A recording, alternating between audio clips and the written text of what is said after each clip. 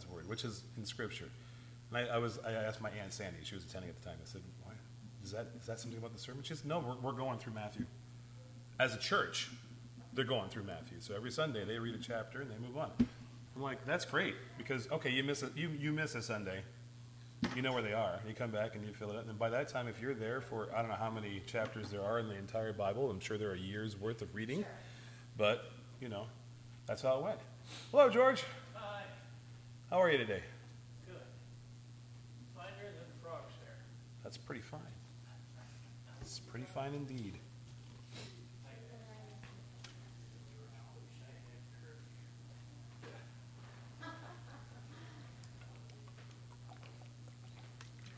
I can't see you putting your hair up in a ponytail, though, George. Hi, Lucas. Yeah, I wouldn't.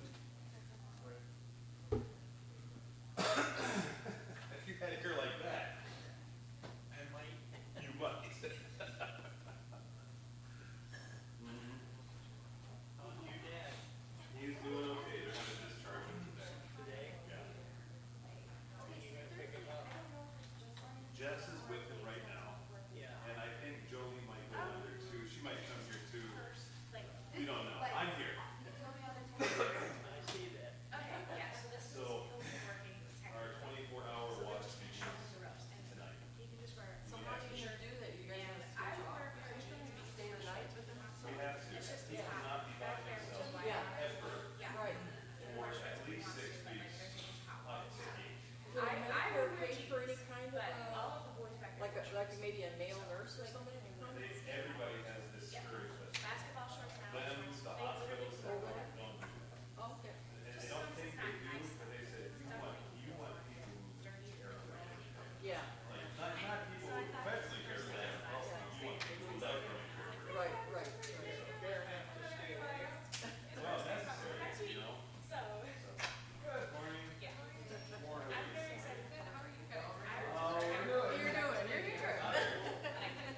You're here.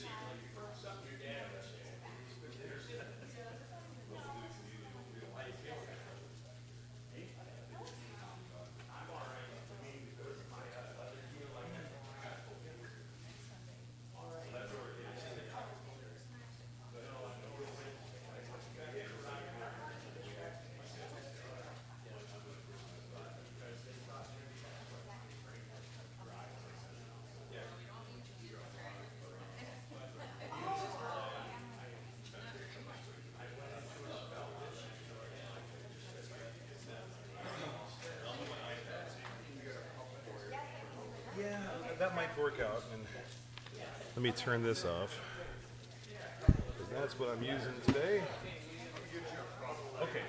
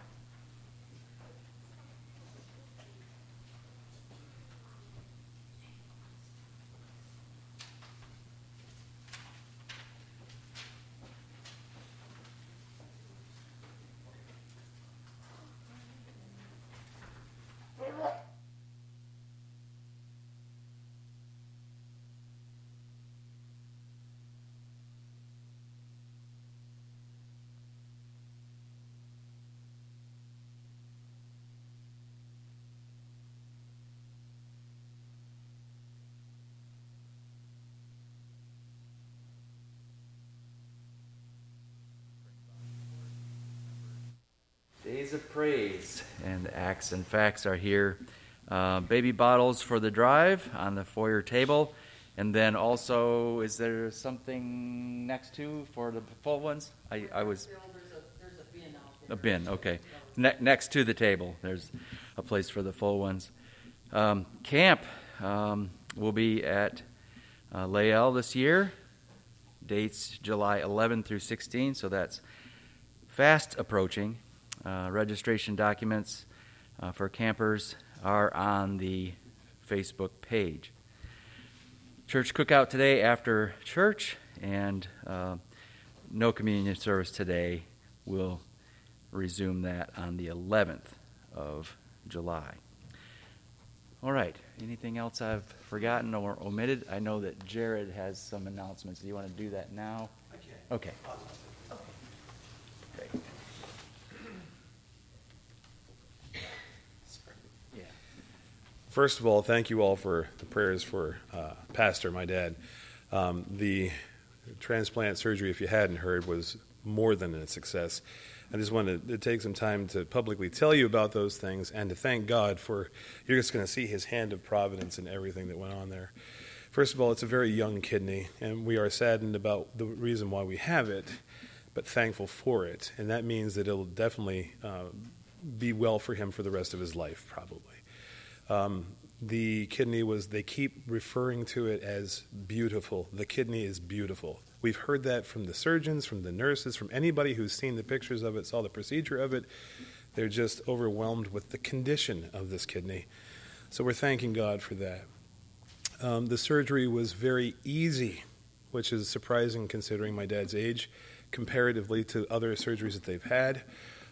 They were able to get in there and take care of the actual transplant within about, I believe, 2 hours. And I'm not the best person for details, so my sisters will definitely correct anything that I have wrong there on that. But the biggest issue was removing the tube that he had, the catheter for his dialysis, and they lost a part that came off as they were in there. So you can imagine they were looking for that part, and that took an extra hour and a couple more incisions because they could not get it out. It was frustrating to the surgeon to have the transplant part go so well, and the minor procedure that can be done very quickly goes so awful. But he assured us, he assured Jess, I believe the words were somehow, once I finally got it, I personally threw it in the trash can and heard it clink. So that's what made the surgery a little bit longer than normal, was this extra procedure that they had to do. He went into recovery, and everything has been excellent. His wounds are healing. They're surprised at how quickly they're doing that. The amount of urine he's producing is astounding. The kidney started working immediately as soon as it was attached, which again is not very common. Usually the kidney has to be kind of like acclimated to its new surroundings and to get going. And sometimes they have procedures they have to do to jumpstart the kidney. None of that was necessary. As soon as it was attached, and it was running. And the surgeon was very, very surprised to see that. Can you see the hand of God and all these things? He came through the anesthesia just fine. He got up and walked around, got in a chair. When I was with him, he took 3 walks, and he sat upright in his chair 4 times, and that was beyond what they expected him to do. And as I was walking with him, I noticed that every single walk we took, he was faster and stronger. It's amazing how quickly healing comes when the body's functioning properly. So that is all good in our time down there. He comes home today.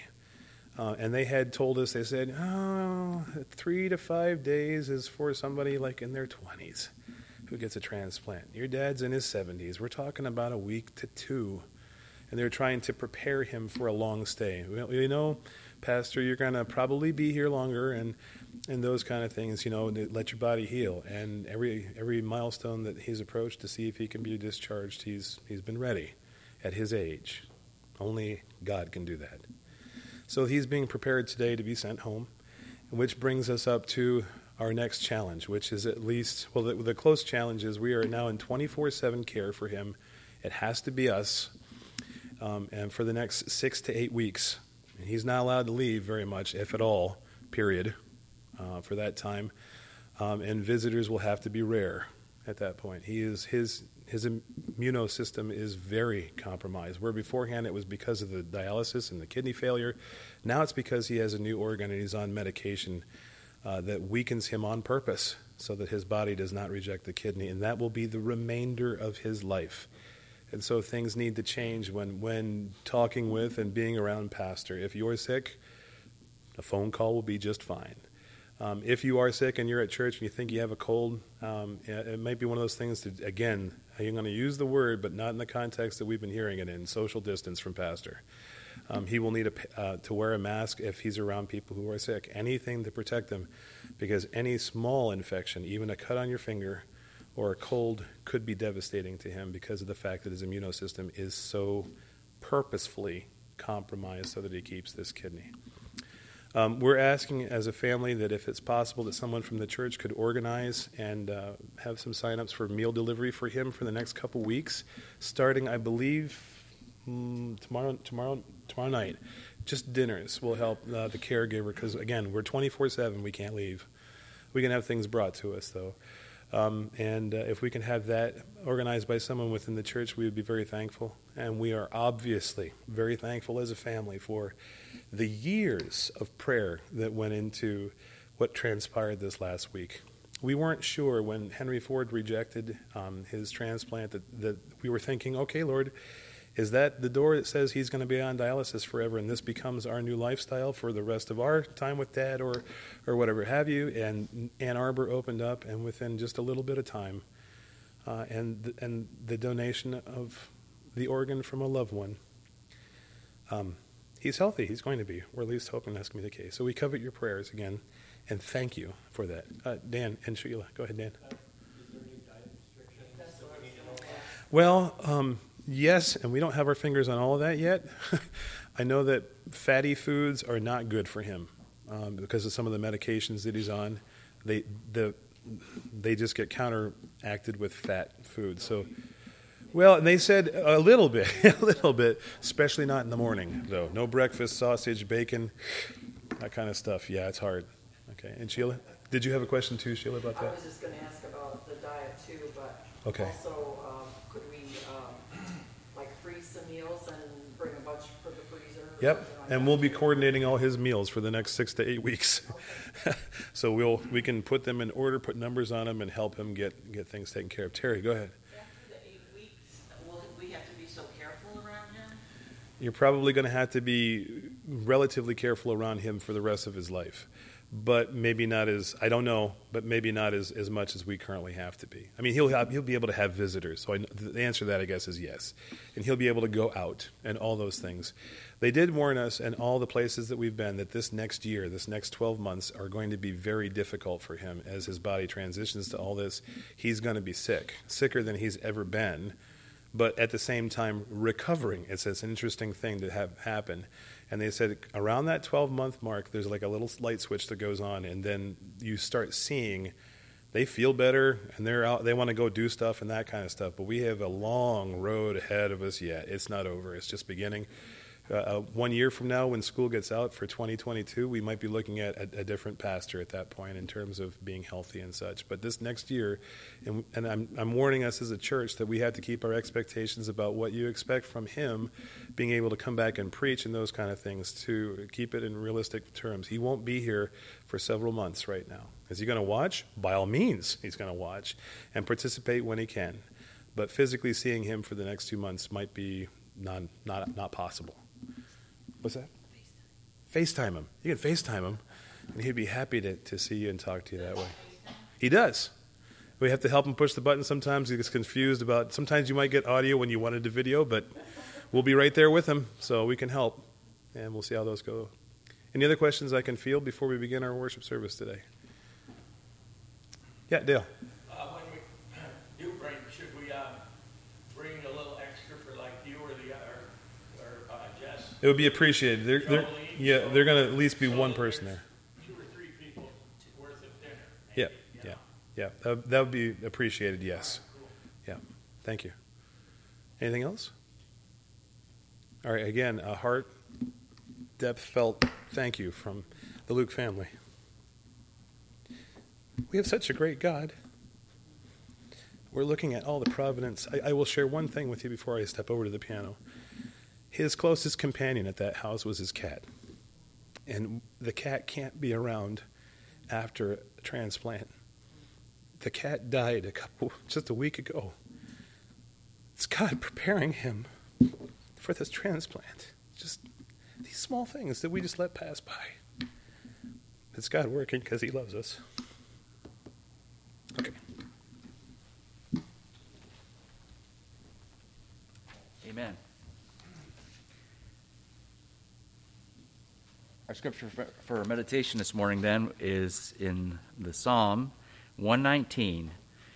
Psalm 119, read 121 through 136, page 962.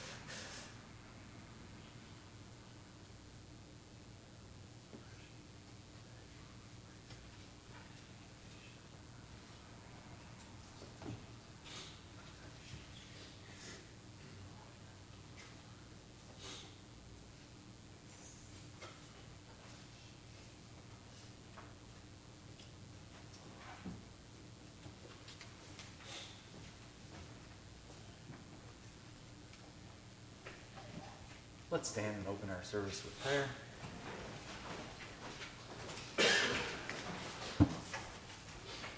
Dale, would you lead us this morning? Our gracious God, how glad we are to come out and be with your people. Thank you, dear Lord, for lining up all those miracles that Pastor has been experiencing, and we just praise you for that. Thank you, dear Lord. Thank you for our pastor who's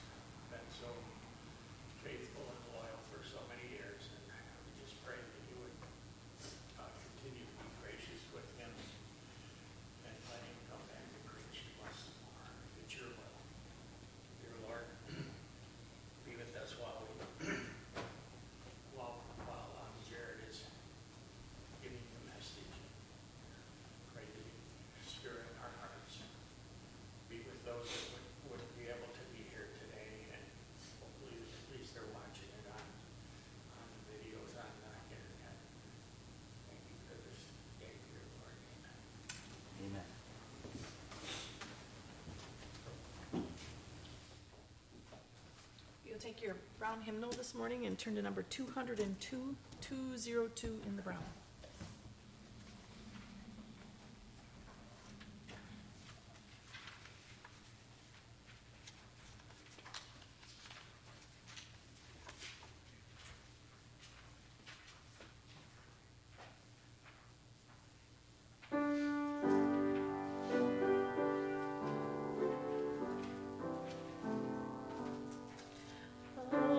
Amazing grace, how sweet the sound that saved a wretch like me. I once was lost, but now am found. Was blind, but now I see. 'Twas grace that taught my heart to fear, and grace my fears relieved. The precious gift that grace appeared, the hour I first believed. The Lord has promised good to me. His word my hope secures. He will my shield and portion be, as long as life endures. Through many dangers, toils, and snares, I have already gone. 'Tis grace that brought me safe thus far, and grace will lead me home.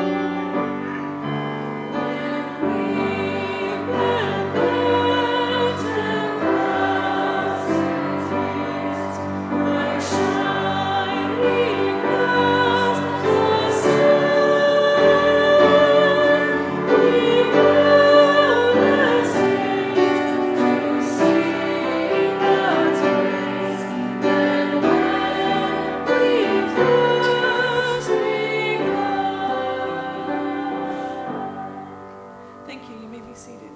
Oh, Ed. Ed's hand was up before he sat down. I'm sorry, George. He was faster than you today. 4:30, please. 4:30 in the brown? Yes. 430 in the brown. And do you have a reason for this hymn this morning? How wonderful it is to be able to help you this.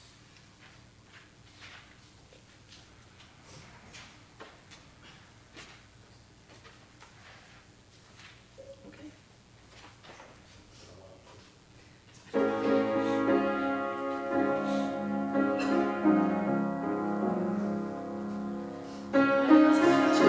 Jesus, my trials, I cannot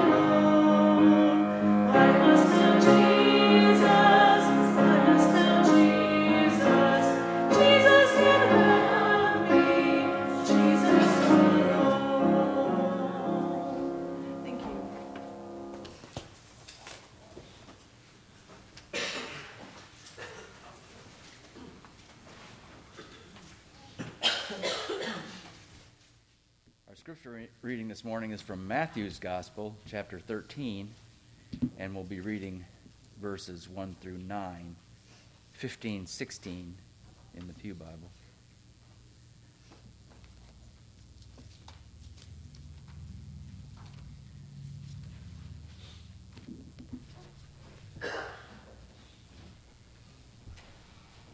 Please stand. Matthew 13, 1 through 9, page 1516. Verse 1. That same day Jesus went out of the house and sat by the lake. Such large crowds gathered around him that he got into a boat and sat in it, while all the people stood on the shore. Then he told them many things in parables, saying, a farmer went out to sow his seed. As he went out to sow his seed, as he was scattering the seed, some fell along the path, and the birds came and ate it up. Some fell on rocky places where it did not have much soil. It sprang up quickly because the soil was shallow. But when the sun came up, the plants were scorched, and they withered because they had no root. Other seed fell among thorns, which grew up and choked the plants. Still other seed fell on good soil, where it produced a crop 160 or 30 times what was sown. He who has ears, let him hear. Then skip over to start at verse 18.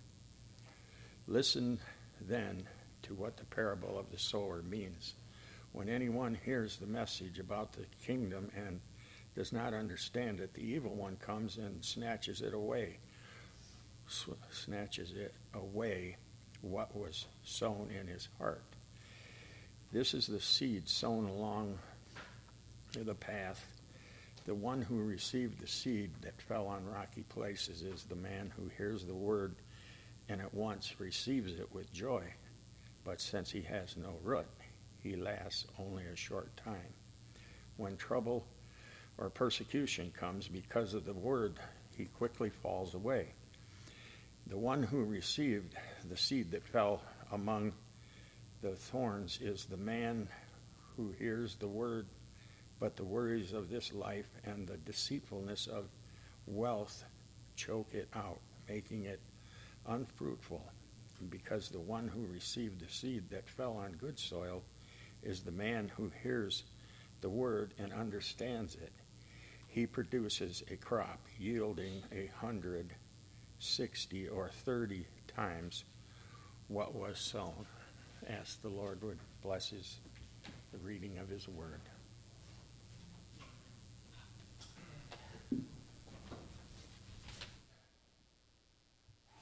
You take your brown hymnal again and turn to number 493. 493.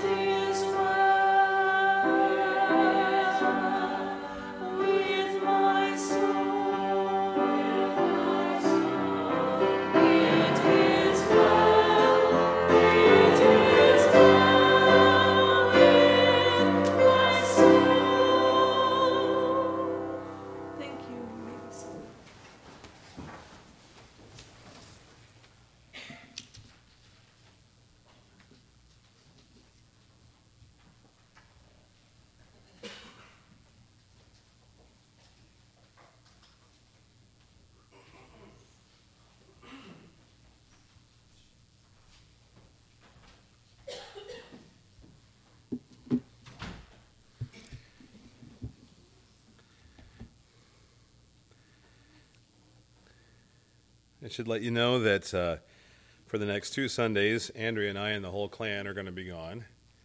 We've been planning a vacation, and we think we can swing it.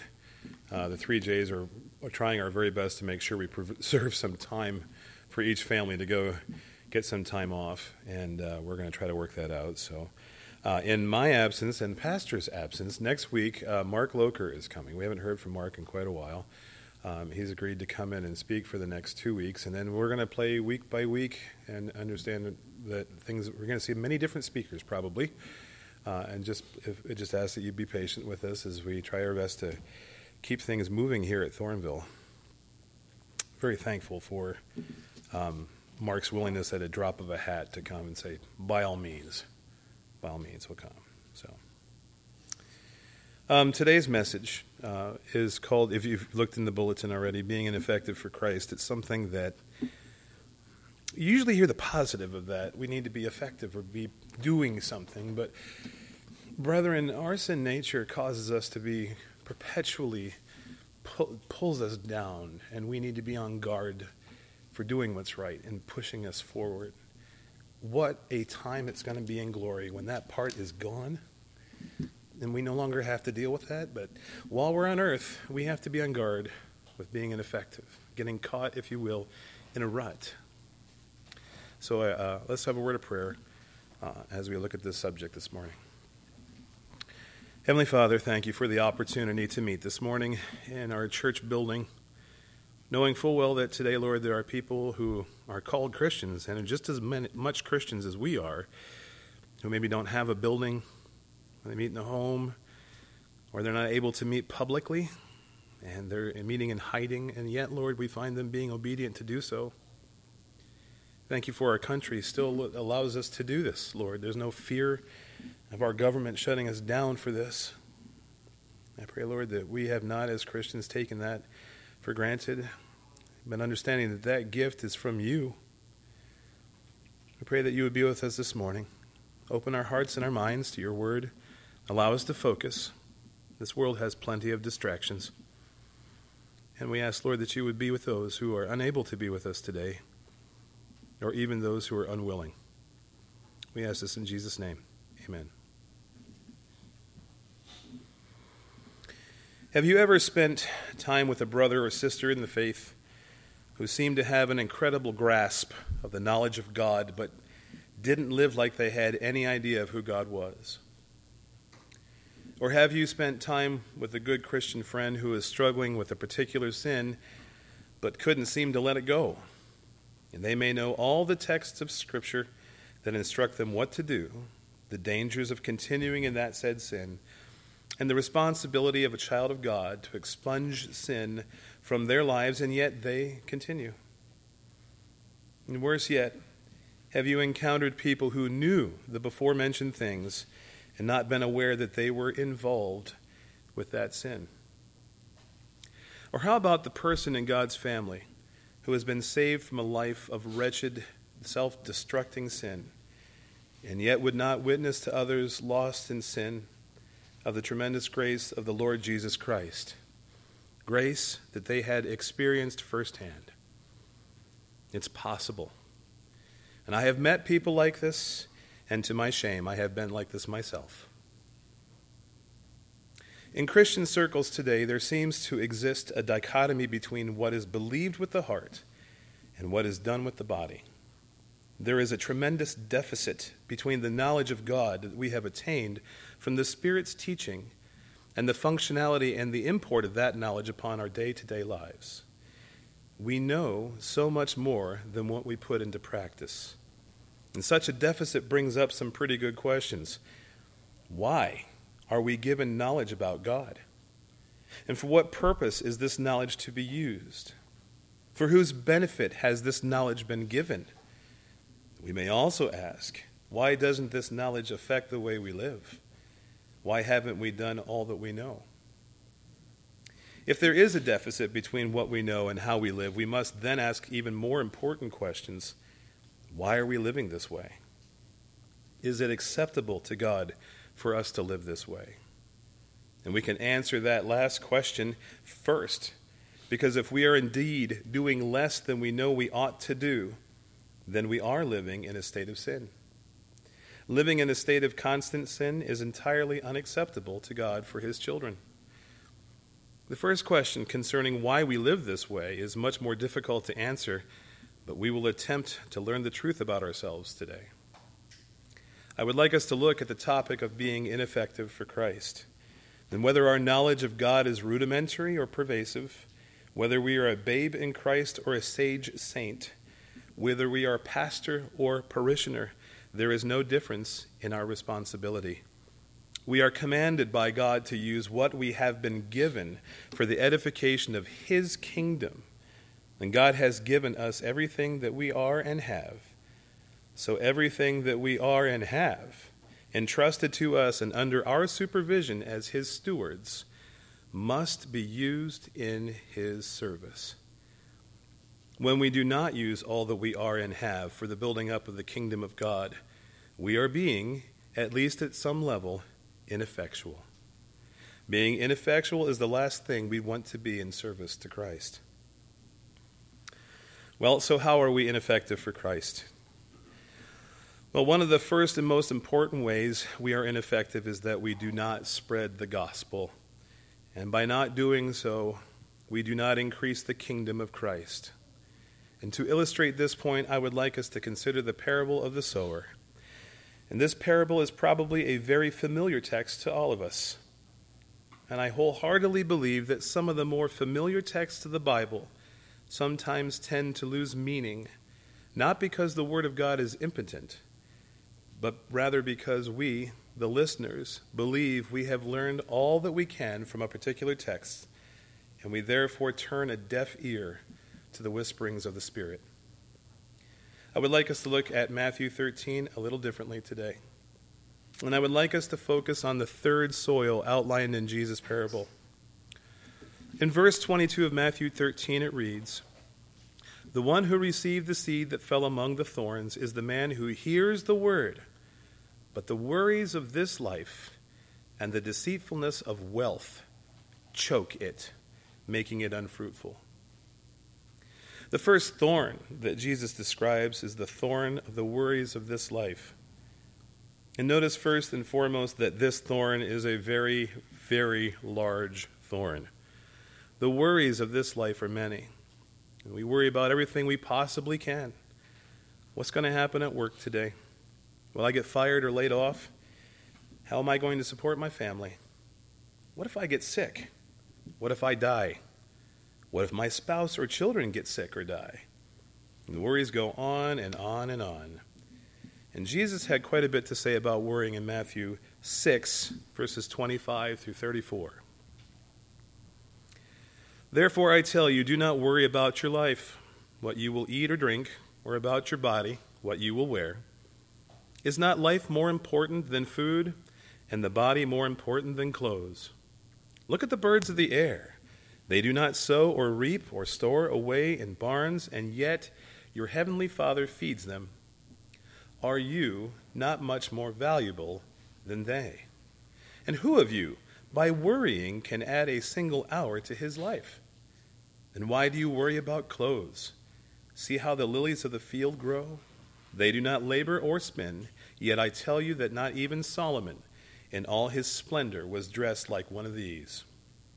If that is how God clothes the grass of the field, which is here today and tomorrow is thrown into the fire, will he not much more clothe you, O you of little faith? So do not worry, saying, what shall we eat? Or what shall we drink? Or what shall we wear? For the pagans run after all these things, and your heavenly Father knows that you need them. But seek first his kingdom and his righteousness, and all these things will be given to you as well. Therefore, do not worry about tomorrow, for tomorrow will worry about itself. Each day has enough trouble of its own." You know, the crux of the matter is this. When we worry, we do not trust God to do what is right. And to not trust God to do what is right implies that he is capable of doing something wrong. To imply that God can do something wrong means that in essence you are saying God is not perfect, or you are saying that God is not good. Either way, you imply that God is not God. The pagans worry, and for good reason. They do not know God. They do not know what God has said concerning his own actions. But we know that in all things God works for the good of those who love him, who have been called according to his purpose. Romans 8:28. As children of the Almighty King of the universe, we are not to doubt his actions or their intent. True enough, events occur that we interpret as unfavorable, unpleasant, bad, or even evil. But when these events happen, we must look at them through the eyes of God. If we believe the Scriptures, then we must believe that all things work for our benefit because God wills it so. And we must understand that even in catastrophic events that leave us maimed physically or emotionally, we must trust that God has done what is right, period. And by extension, what is right for us and our behalf. We must say with Job, though he slay me, yet will I hope in him. Job 13, verse 15. When we as Christians come to the thorn of worry, we must remember the following things. Number one, God has commanded us not to worry, for he has promised to provide for us. Number two, God has promised that all that he does is for our good and not to harm us. And thirdly, when hard times come, in the midst of disaster, we are to continue to hope in God. How are we, as the people of God, handling this thorn of worry? I dare say most of us, if not all of us, still worry a great deal. And have we looked at passages this morning that were unfamiliar to us? Well, if so, then we need to repent in the light of the revealed Word of God. But if these passages were familiar to us, then we have been knowingly involved in sin, and we need to repent all the more. Now, how does all this relate to the parable of the sower and being ineffective for Christ? Well, I believe one way in which worry manifests itself is in the presentation of the gospel. In the parable of the sower, Jesus talks about the types of soil and what each plant yielded as a result of being planted. Therefore, this parable is interested in the spreading of the gospel. And how do we know this? Well, if we look at verse 23 of Matthew 13, but the one who received the seed that fell on good soil is the man who hears the word and understands it. He produces a crop yielding 100, 60, or 30 times what was sown. You see, the reason the seeds are sown in the first place is so that a plant may grow to maturity and produce more of its kind. I believe we often focus on the kinds of people the different types of soil produce rather than on the purpose as to why the seed was thrown in the first place. Jesus expects a crop of 30, 60, or 100 times what was sown. And that is a tall order. And we will not produce this kind of crop if we are bogged down with worry. Turn with me to Matthew 25, if you're still with your Bibles there. And we'll start reading at verse 14. Matthew 25, verse 14.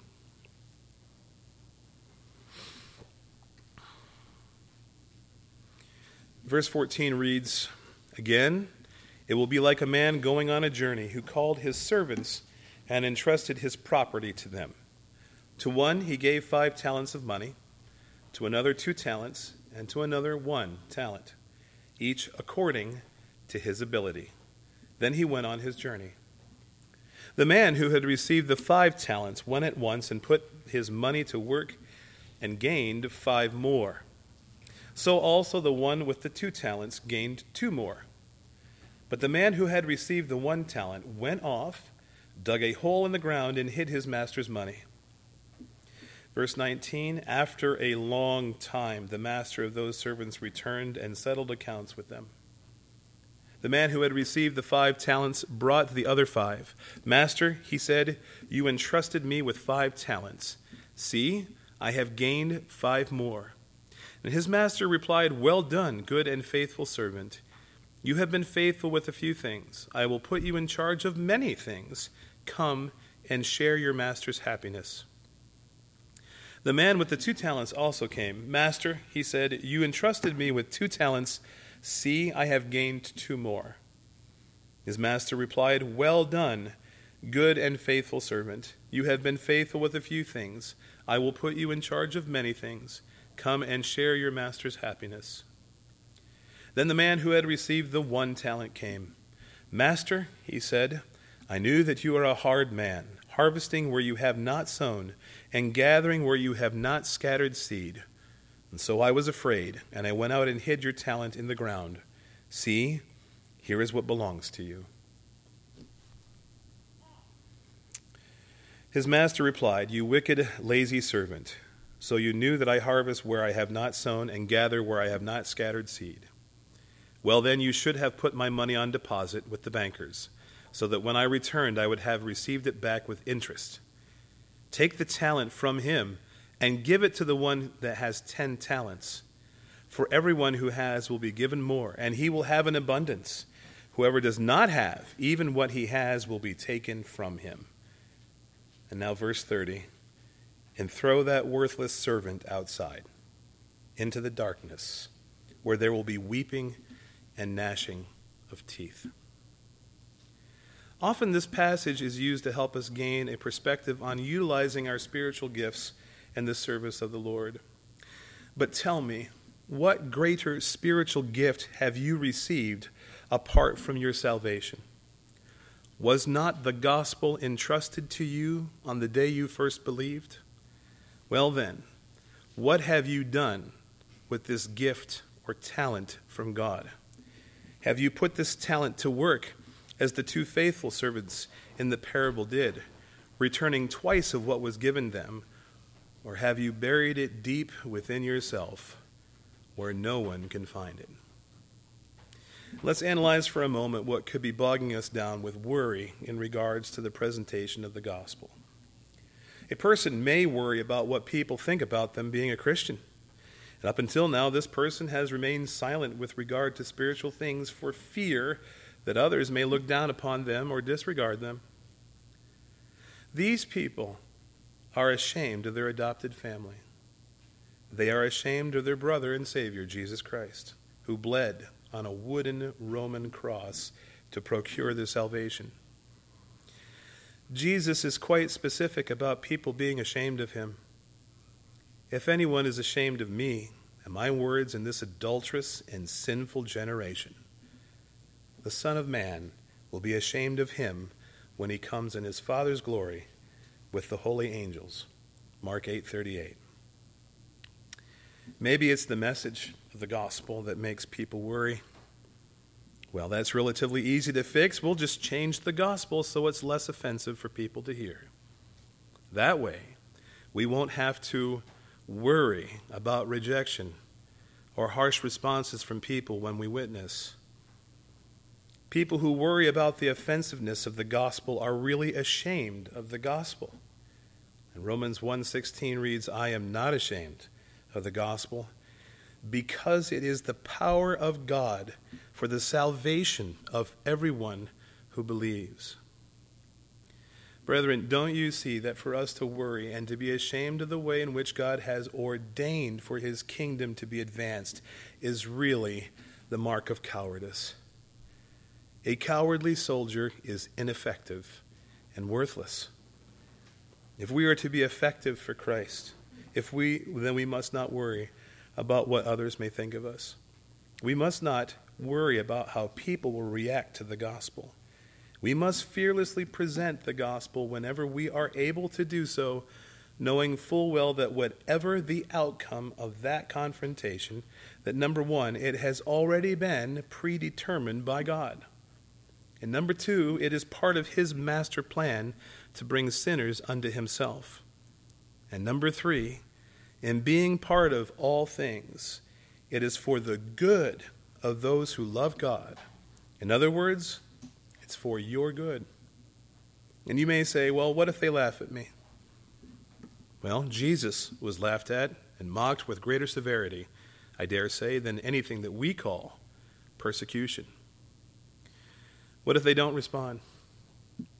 Keep trying. But understand, it's not your responsibility to change their hearts. That's God's responsibility. The proclamation of the gospel has two distinct outcomes. Either the gospel softens the heart of an unbeliever, or it hardens it. Either way, you are doing the work of God, and His will is being accomplished. Secondly, we are warned in the parable of the sower against the chasing after money. The deceitfulness of wealth has caused many an American Christian to be unfruitful. The underlying idea behind this admonition is the devaluation of the things of God in comparison to temporal wealth. And what is wealth? Is it not another gift of God to be used in His service? Sadly, this is not how many Christians see money. Money is looked upon as the reward for doing their job well. They see the pay they receive from their job as what is due to them. We need to see, however, that money, as with everything else that we are managing for God, is a gift that can be taken away. We do not earn the money we receive. God gives it to us. It would be well of us to think of the money we receive as a loan from God, and that upon God's collection, we will need to be returning it with some interest. Unfortunately, most people look upon the amount of money they receive from God as not enough, and therefore pursue the expanse of their bank accounts. And this pursuit is very time-consuming and takes away from the time they should be doing the work of God. I have watched a few people who claimed Christianity work every possible hour they could of overtime in order to maximize their earning power. They worked well into the evenings that should have been family time, hardly ever seeing their wife and children. And because of working late, they often missed the midweek prayer service, denying the very lifeblood of the church. They worked every Saturday they could, more family time gone. And when the opportunity provided, they worked Sundays as well. And while they worked these consuming hours, the children were raised solely by their mothers. Well, they had a father, he just wasn't ever around. The church missed the benefit of a faithful contributing member, and he tithed. But when he had the opportunity to actually attend, his pew was just warmed at best. Never giving of what really mattered, time with his brothers and sisters in Christ, and investment in the service of others. All while these worshipers of money justified their actions in one of two ways. Either they didn't prioritize their time away from work, or they thought that what they were doing would only be temporary. But it wasn't. At the end of it all, what did they have? Money, for sure. A family? Maybe. A spiritual life? Not hardly. Secondly, people who are deceived by the allurement of wealth never have enough. They never achieve the point where they can say, I am satisfied. Instead, they continue to find new ways to increase their revenues. Sometimes they are caught up in keeping with other people, and the cycle never stops. They just have to one-up the other person by buying the next better thing. Other times they hoard what they have in miserly ways. Hey, I worked hard for this money, and no one is going to take it from me. Ultimately, God condemns the person who spends all of his resources trying to be rich as a fool, or one who is morally bankrupt. And he told them this parable: the ground of a certain rich man produced a good crop. And he thought to himself, what should I do? I have no place to store my crops. Then he said, this is what I'll do. I'll tear down my barns and build bigger ones, and there I will store all my grain and all my goods. And I'll say to myself, you have plenty of good things laid up for many years. Take life easy, eat, drink, and be merry. But God said to him, you fool, this very night your life will be demanded from you. Then who will get what you have prepared for yourself? This is how it will be with anyone who stores up things for himself, but is not rich towards God. Luke 12, 16 through 21. Lastly, the chasing after wealth proves there are wrong motives in the heart. We have already seen that everything we are and have comes from God, and that money is included in everything. Therefore, the money, in whatever amount we receive, comes directly from God and not our actions.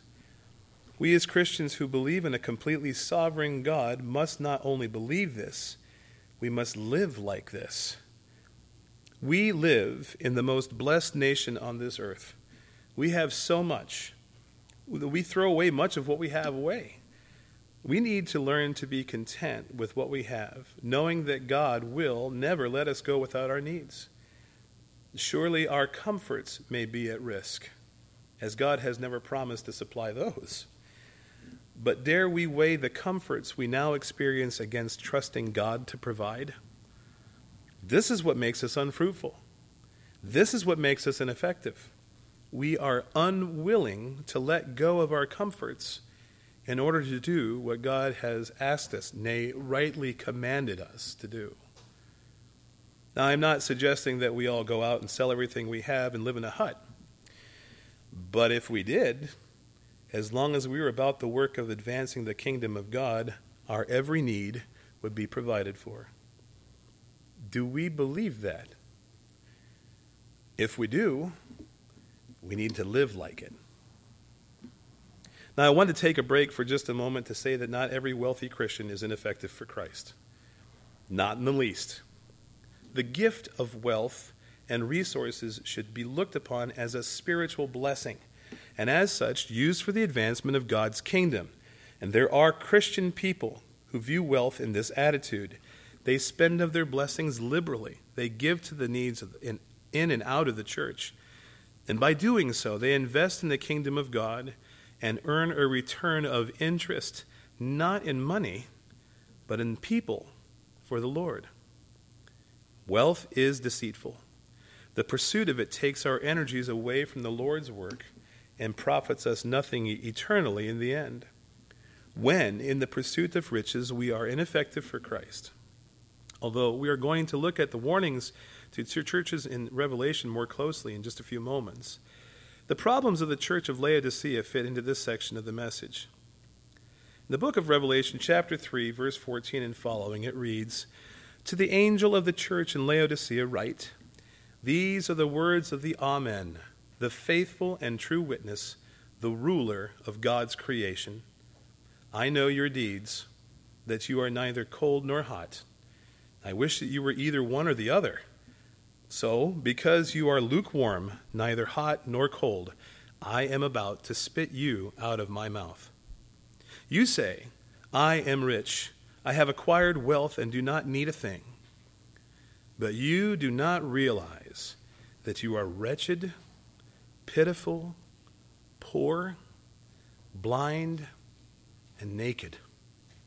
I counsel you to buy from me gold refined in the fire, so that you can become rich, and white clothes to wear, so that you can cover your shameful nakedness, and salve to put on your eyes, so that you can see. Those who I love, I rebuke and discipline. So be earnest and repent." Here we see the extent of deceitfulness of wealth. This church was wealthy, and yes, God provided their wealth. But despite their great financial holdings, they were blind to see that they were spiritually bankrupt. They had taken comfort in the temporal things of the world and had ceased in their activities for Christ. The call of Christ to this church is the same to those of us who have personally fallen into this trap. Repent and reprioritize your life. Invest in Christ. Deposit all that you have, your time, energy, and passion in Jesus Christ. Then and only then will we indeed be rich. Let us look at one more example of our responsibility to share the gospel and be effective for Christ. Ezekiel was one of the prophets God employed to preach his word in repentance. In Ezekiel 3:17 and 18, we read what God told Ezekiel concerning his responsibility. "Son of man, I have made you a watchman for the house of Israel. So hear the word I speak and give them warning from me. When I say to a wicked man, you will surely die, and you do not warn him or speak out to dissuade him, from his evil ways in order to save his life, that wicked man will die for his sin, and I will hold you accountable for his blood. In a very similar manner, we have been given the same mandate. We have received the word of God, and we are charged with speaking what God has revealed to us to others in order to warn them of the coming judgment. According to this passage, God held Ezekiel accountable for any time he should have spoke but didn't. And have we been commissioned like Ezekiel? Surely we have. Therefore go and make disciples of all nations, baptizing them in the name of the Father and of the Son and of the Holy Spirit, and teaching them to obey everything I have commanded you. And surely I am with you always, to the very end of the age. Matthew 28, verses 19 and 20. I dare say our commission is much more expansive than what Ezekiel was commissioned to do. Well, how are we doing? Do we view the world as our commission? Maybe we have focused too keenly on the world as a whole, concerning ourselves with global mission projects, all the while neglecting the lost souls who live right next to us. Brethren, we have a responsibility, a God-given responsibility to speak concerning the hope that lies within us to all people, whether they listen intently or cover their ears. And to who are we to speak? We are to speak to everyone we can. What greater subject in earth can we find to talk about than where a person is going to spend eternity? Do we believe in a sovereign God? Certainly we do. Then the people who we live next to, totally unregenerate as they may be, have been placed there for a purpose. Subsequently, every seemingly impromptu meeting we have with people we bump into on the street, at work, in the supermarket, etc., has been divinely planned by God. And what is God's plan? God is concerned with the building of his kingdom. His plan is to bring people into his kingdom as adopted children from every tribe and nation. And he has planned to use us as the means to accomplish this great task. Therefore, we must view these seemingly random encounters as appointments that God has made for us to do what he desires of us. Romans 10, verses 14 and 15. How then can they call on the one they have not believed in? And how can they believe in the one of whom they have not heard? And how can they hear without someone preaching to them? And how can they preach unless they are sent? As it is written, how beautiful are the feet of those who bring good news. Brethren, we have been sent to preach the good news. All of us have been, not just the pastor, the elders, and the deacons. Let us be about the business of the Lord. Secondly, I would have us look at the warnings of the churches in the book of Revelation. The reasons for these churches being admonished are still alive today. In Revelation 2, verse 4 and 5, the church of Ephesus was chastised for forsaking their first love. Verse 4 reads, "You have forsaken your first love. Remember the height from which you have fallen. Repent and do the things you did at first. If you do not repent, I will come to you and remove your lampstand from its place." Well, what was it about you that was so different immediately following your conversion? If we asked your closest friends and family, what would they say about your behavior? Most likely, if it was genuine, they would comment on the radical change in your nature. What were we so concerned about immediately following our conversion? I believe we were dedicated to pleasing Jesus Christ, and we wanted to tell the whole world about the liberation found in the gospel. Jesus is our first love. No one ever cared for us while we were in sin, except Jesus. No one ever willingly gave up his or her own life for our sin, except Jesus. No one continues to love us and will forever love us, except Jesus. When we first came to know Christ, we were at the pinnacle of euphoria. We couldn't wait to be in church. We prayed and read God's word every day, and we shared what Jesus had done for us to every living soul we encountered. Well, what happened to us? We have fallen. Either in the reality of living the very difficult Christian life or imbibing the negativity of the bitter veteran Christians, we have fallen indeed. Jesus may very well be our first love, but we have forgotten him and the tremendous importance he has in our lives. Jesus' call to the people in Ephesus is the same to those of us who have forgotten what he looks like. Remember, repent, and do the things we did when we first believed.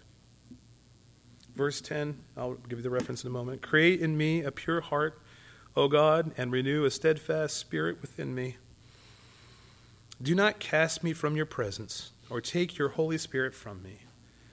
Restore to me the joy of your salvation, and grant me a willing spirit to sustain me. Then I will teach transgressors your ways, and sinners will turn back to you. Psalm 51, 10 through 13.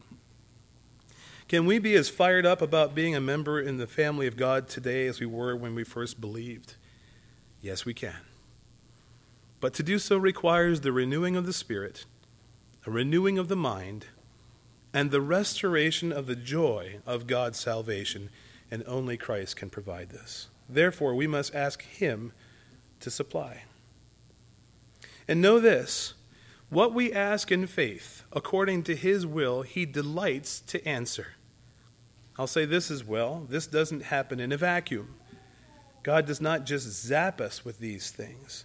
They come by reading his word and spending quality time in prayer. Are we as a church willing? What about the the church in Sardis? Chapter 3, verses 1 through 3 reads, I know your deeds. You have a reputation of being alive, but you are dead. Wake up. Strengthen what remains and is about to die, for I have not found your deeds complete in the sight of my God. Remember, therefore, what you have received and heard. Obey it and repent. But if you do not wake up, I will come like a thief, and you will not know at what time I will come to you. You know, at first glance, these words seem to be rather similar to what Jesus had to say to the church in Ephesus. But it is the phrase, you have a reputation of being alive, but you are dead, that changes the message. This church sounds much like many of the mega churches of our day. Everybody is busy with special programs, Christian schools, Bible studies, youth groups, music rehearsals, and anything else you can think of. To the person looking in, this church seems alive. But there is something missing. Because this something is missing, the whole effort is in vain. Despite their dedication to what they are doing, they are ineffectual for Christ. This something that they are missing is Christ. Although they may give lip service and credence to the fact that they are doing all for the advancement of Christ's kingdom, they don't know him. The messages they preach are anything but the gospel. Church is more about going to feel good about oneself in the process of worship. If anyone learns anything about Christ, it's an accident. Doctrine is for the sourpuss theologians and not for the lay people of the church. There's no question about if they have truly met with God in the worship service, because he is not there. He is not there because he is not revered and viewed as holy. He is not there because the people within prioritize themselves over him. He is not there because he is not worshipped. Sadly, the same thing can be true of a person as well as a megachurch. We can be busy for Christ, doing this and that, all for the sake of Christ, and while not knowing, who he is at all. It's easy to see if you are one of these people. All you have to do is honestly examine your motives for service. Why do you come to church? Do you come because you have to? Or because you somehow feel obliged to come? Why do you serve in the church? Do you serve so that you can get your community service hours in, or because somebody has to do it, or because it makes you feel good? If these are your only reasons, then there's something wrong. More questions. What have you read recently in the Word of God that has made an impact on your life? How's your prayer life? Do you speak to God every day? Imagine if you were living at home with somebody and never spoke to them. Would they think that you loved them? And what about your desire to worship God simply for who and what he is? Do you even have such a desire? The remedy for both the megachurch and the single Christian who have lost their way is this: wake up. Strengthen what remains and is about to die. Go back to the truth. Remember your purpose for Christian living. Repent of the years lost to misguided ambition and rededicate yourself to serving Jesus Christ. Well, what can be said in summary this morning? Well, for the Christian, there is much to do. The churches of America are either on fire for nobody or completely apathetic. What a sad state of affairs for a country that was founded on godly principles. But all is not lost.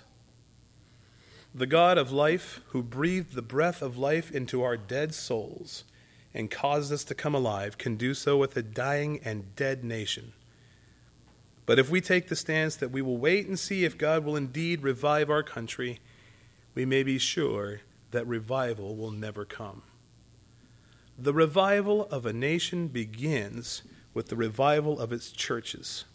And the revival of a church begins with the revival of its members. And the revival of the members of the church begins with repentance and prayer. If my people, who are called by my name, will humble themselves and pray and seek my face and turn from their wicked ways, then will I hear from heaven and will forgive their sin and will heal their land. 2 Chronicles 7:14. This is a promise of God, and we may take hold of it. Don't be discouraged by what is happening to our nation. Let us fall before the throne of God, knowing that we have an audience with the great I Am, and ask for forgiveness for our lukewarm lives. Let us ask to be in his presence and for him to make us holy. Let us ask for the Spirit to be rekindled in our lives so that we may be effective in the battle to win men's souls for Jesus Christ. Let us ask to be bold for the sake of Christ, and having done so, be alert for every opportunity to examine whether he has answered our prayer. We cannot just pray for these things and expect them to miraculously just happen. We must step out in faith. We must act. You cannot pray to be bold in your witness for Christ and then not open your mouth to speak. You cannot ask for the Spirit to be rekindled in your life while expecting to live life as you always have. You cannot ask to be holy and to be in the Lord's presence while actively holding on to your sin. And you cannot ask for forgiveness of your sin if you have no intention of putting the sinful nature to death. Brethren, faith without works is dead. We know so much theology, especially those of us who have been blessed to be under the excellent instruction of godly pastors.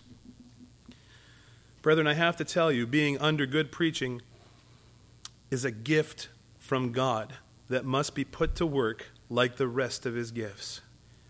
We know so much, but we do so little. If we would only do what we know imagine how effective for Christ we would be.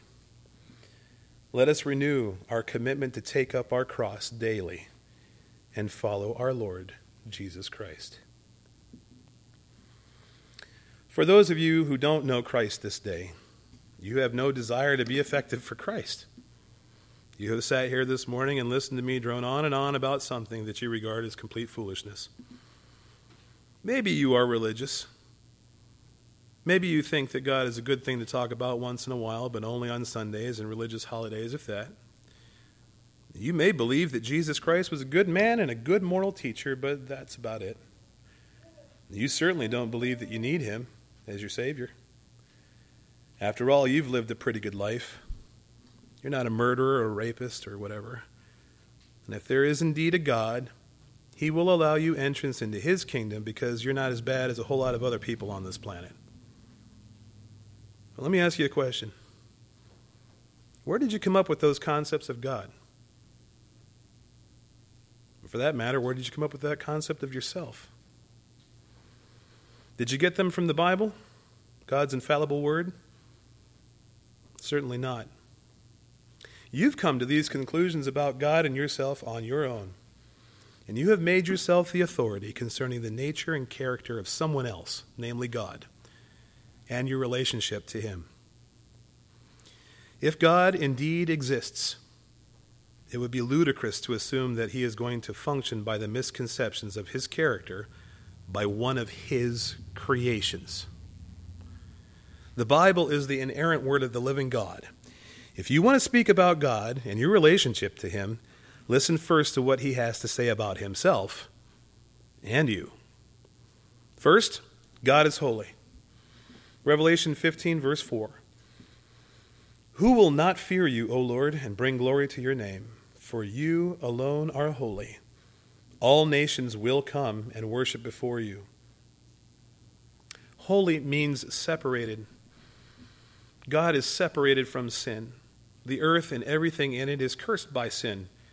God cannot abide sin because sin is active rebellion against God. Secondly, the Bible says that you are a sinner. That is, you sin every day and are in a state of active rebellion right now against God. And as a sinner, you are separated from God. Romans 3:12 reads, all have turned away. They have together become worthless. There is no one who does good, not even one. Or later in the chapter, verse 23, for all have sinned and fall short of the glory of God. Third, God is just and always punishes sin. Subsequently, he will punish your sin. Revelation 15, verse 3. Great and marvelous are your deeds, Lord God Almighty. Just and true are your ways, King of the ages. 2 Thessalonians 1, verse 8. He, that is God, will punish those who do not know God and do not obey the gospel of our Lord Jesus. They will be punished with everlasting destruction and shut out from the presence of the Lord and from the majesty of his power.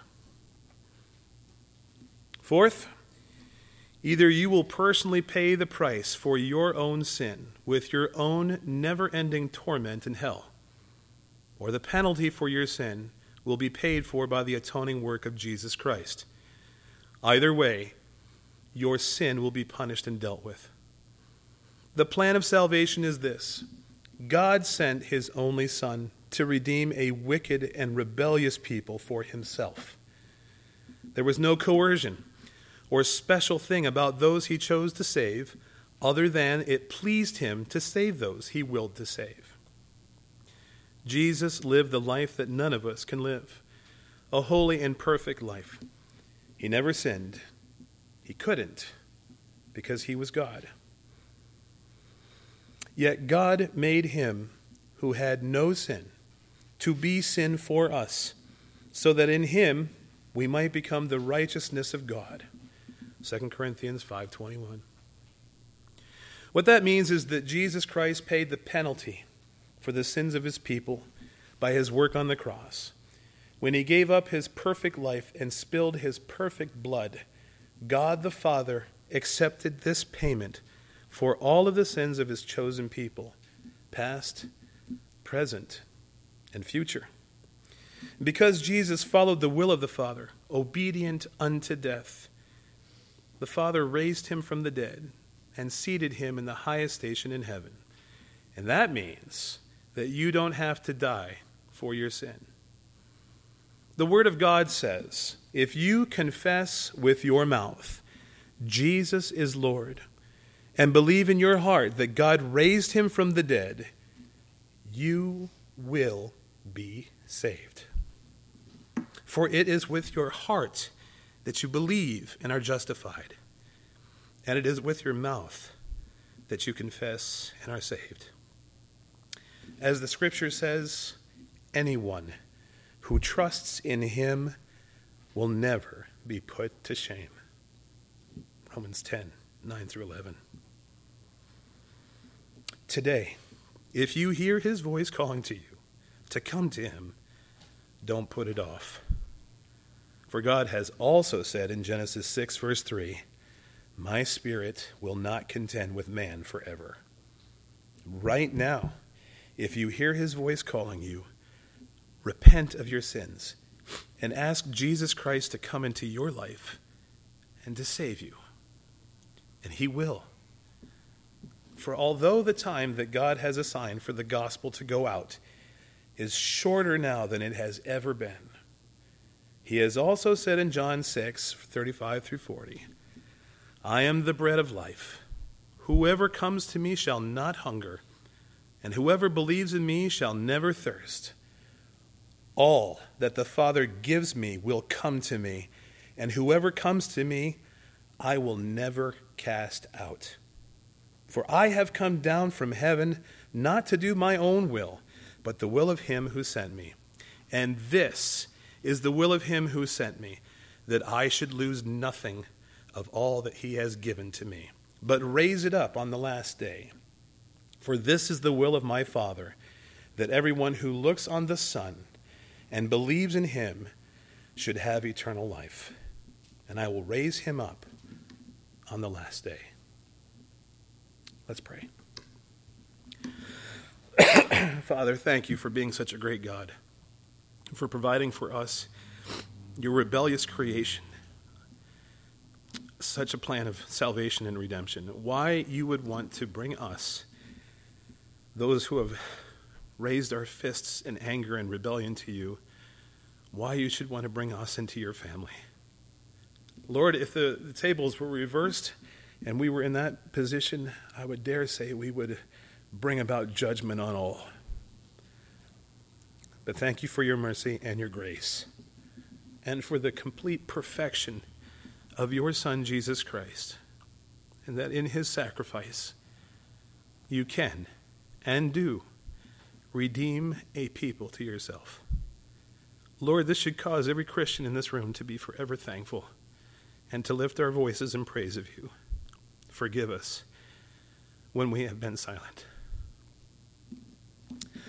Grant repentance to us, Lord, and may your kingdom come. We ask this in Jesus' name. Amen. Closing hymn 382. 382 in the brown. I'm going to ask Andrew to come up and lead us through that.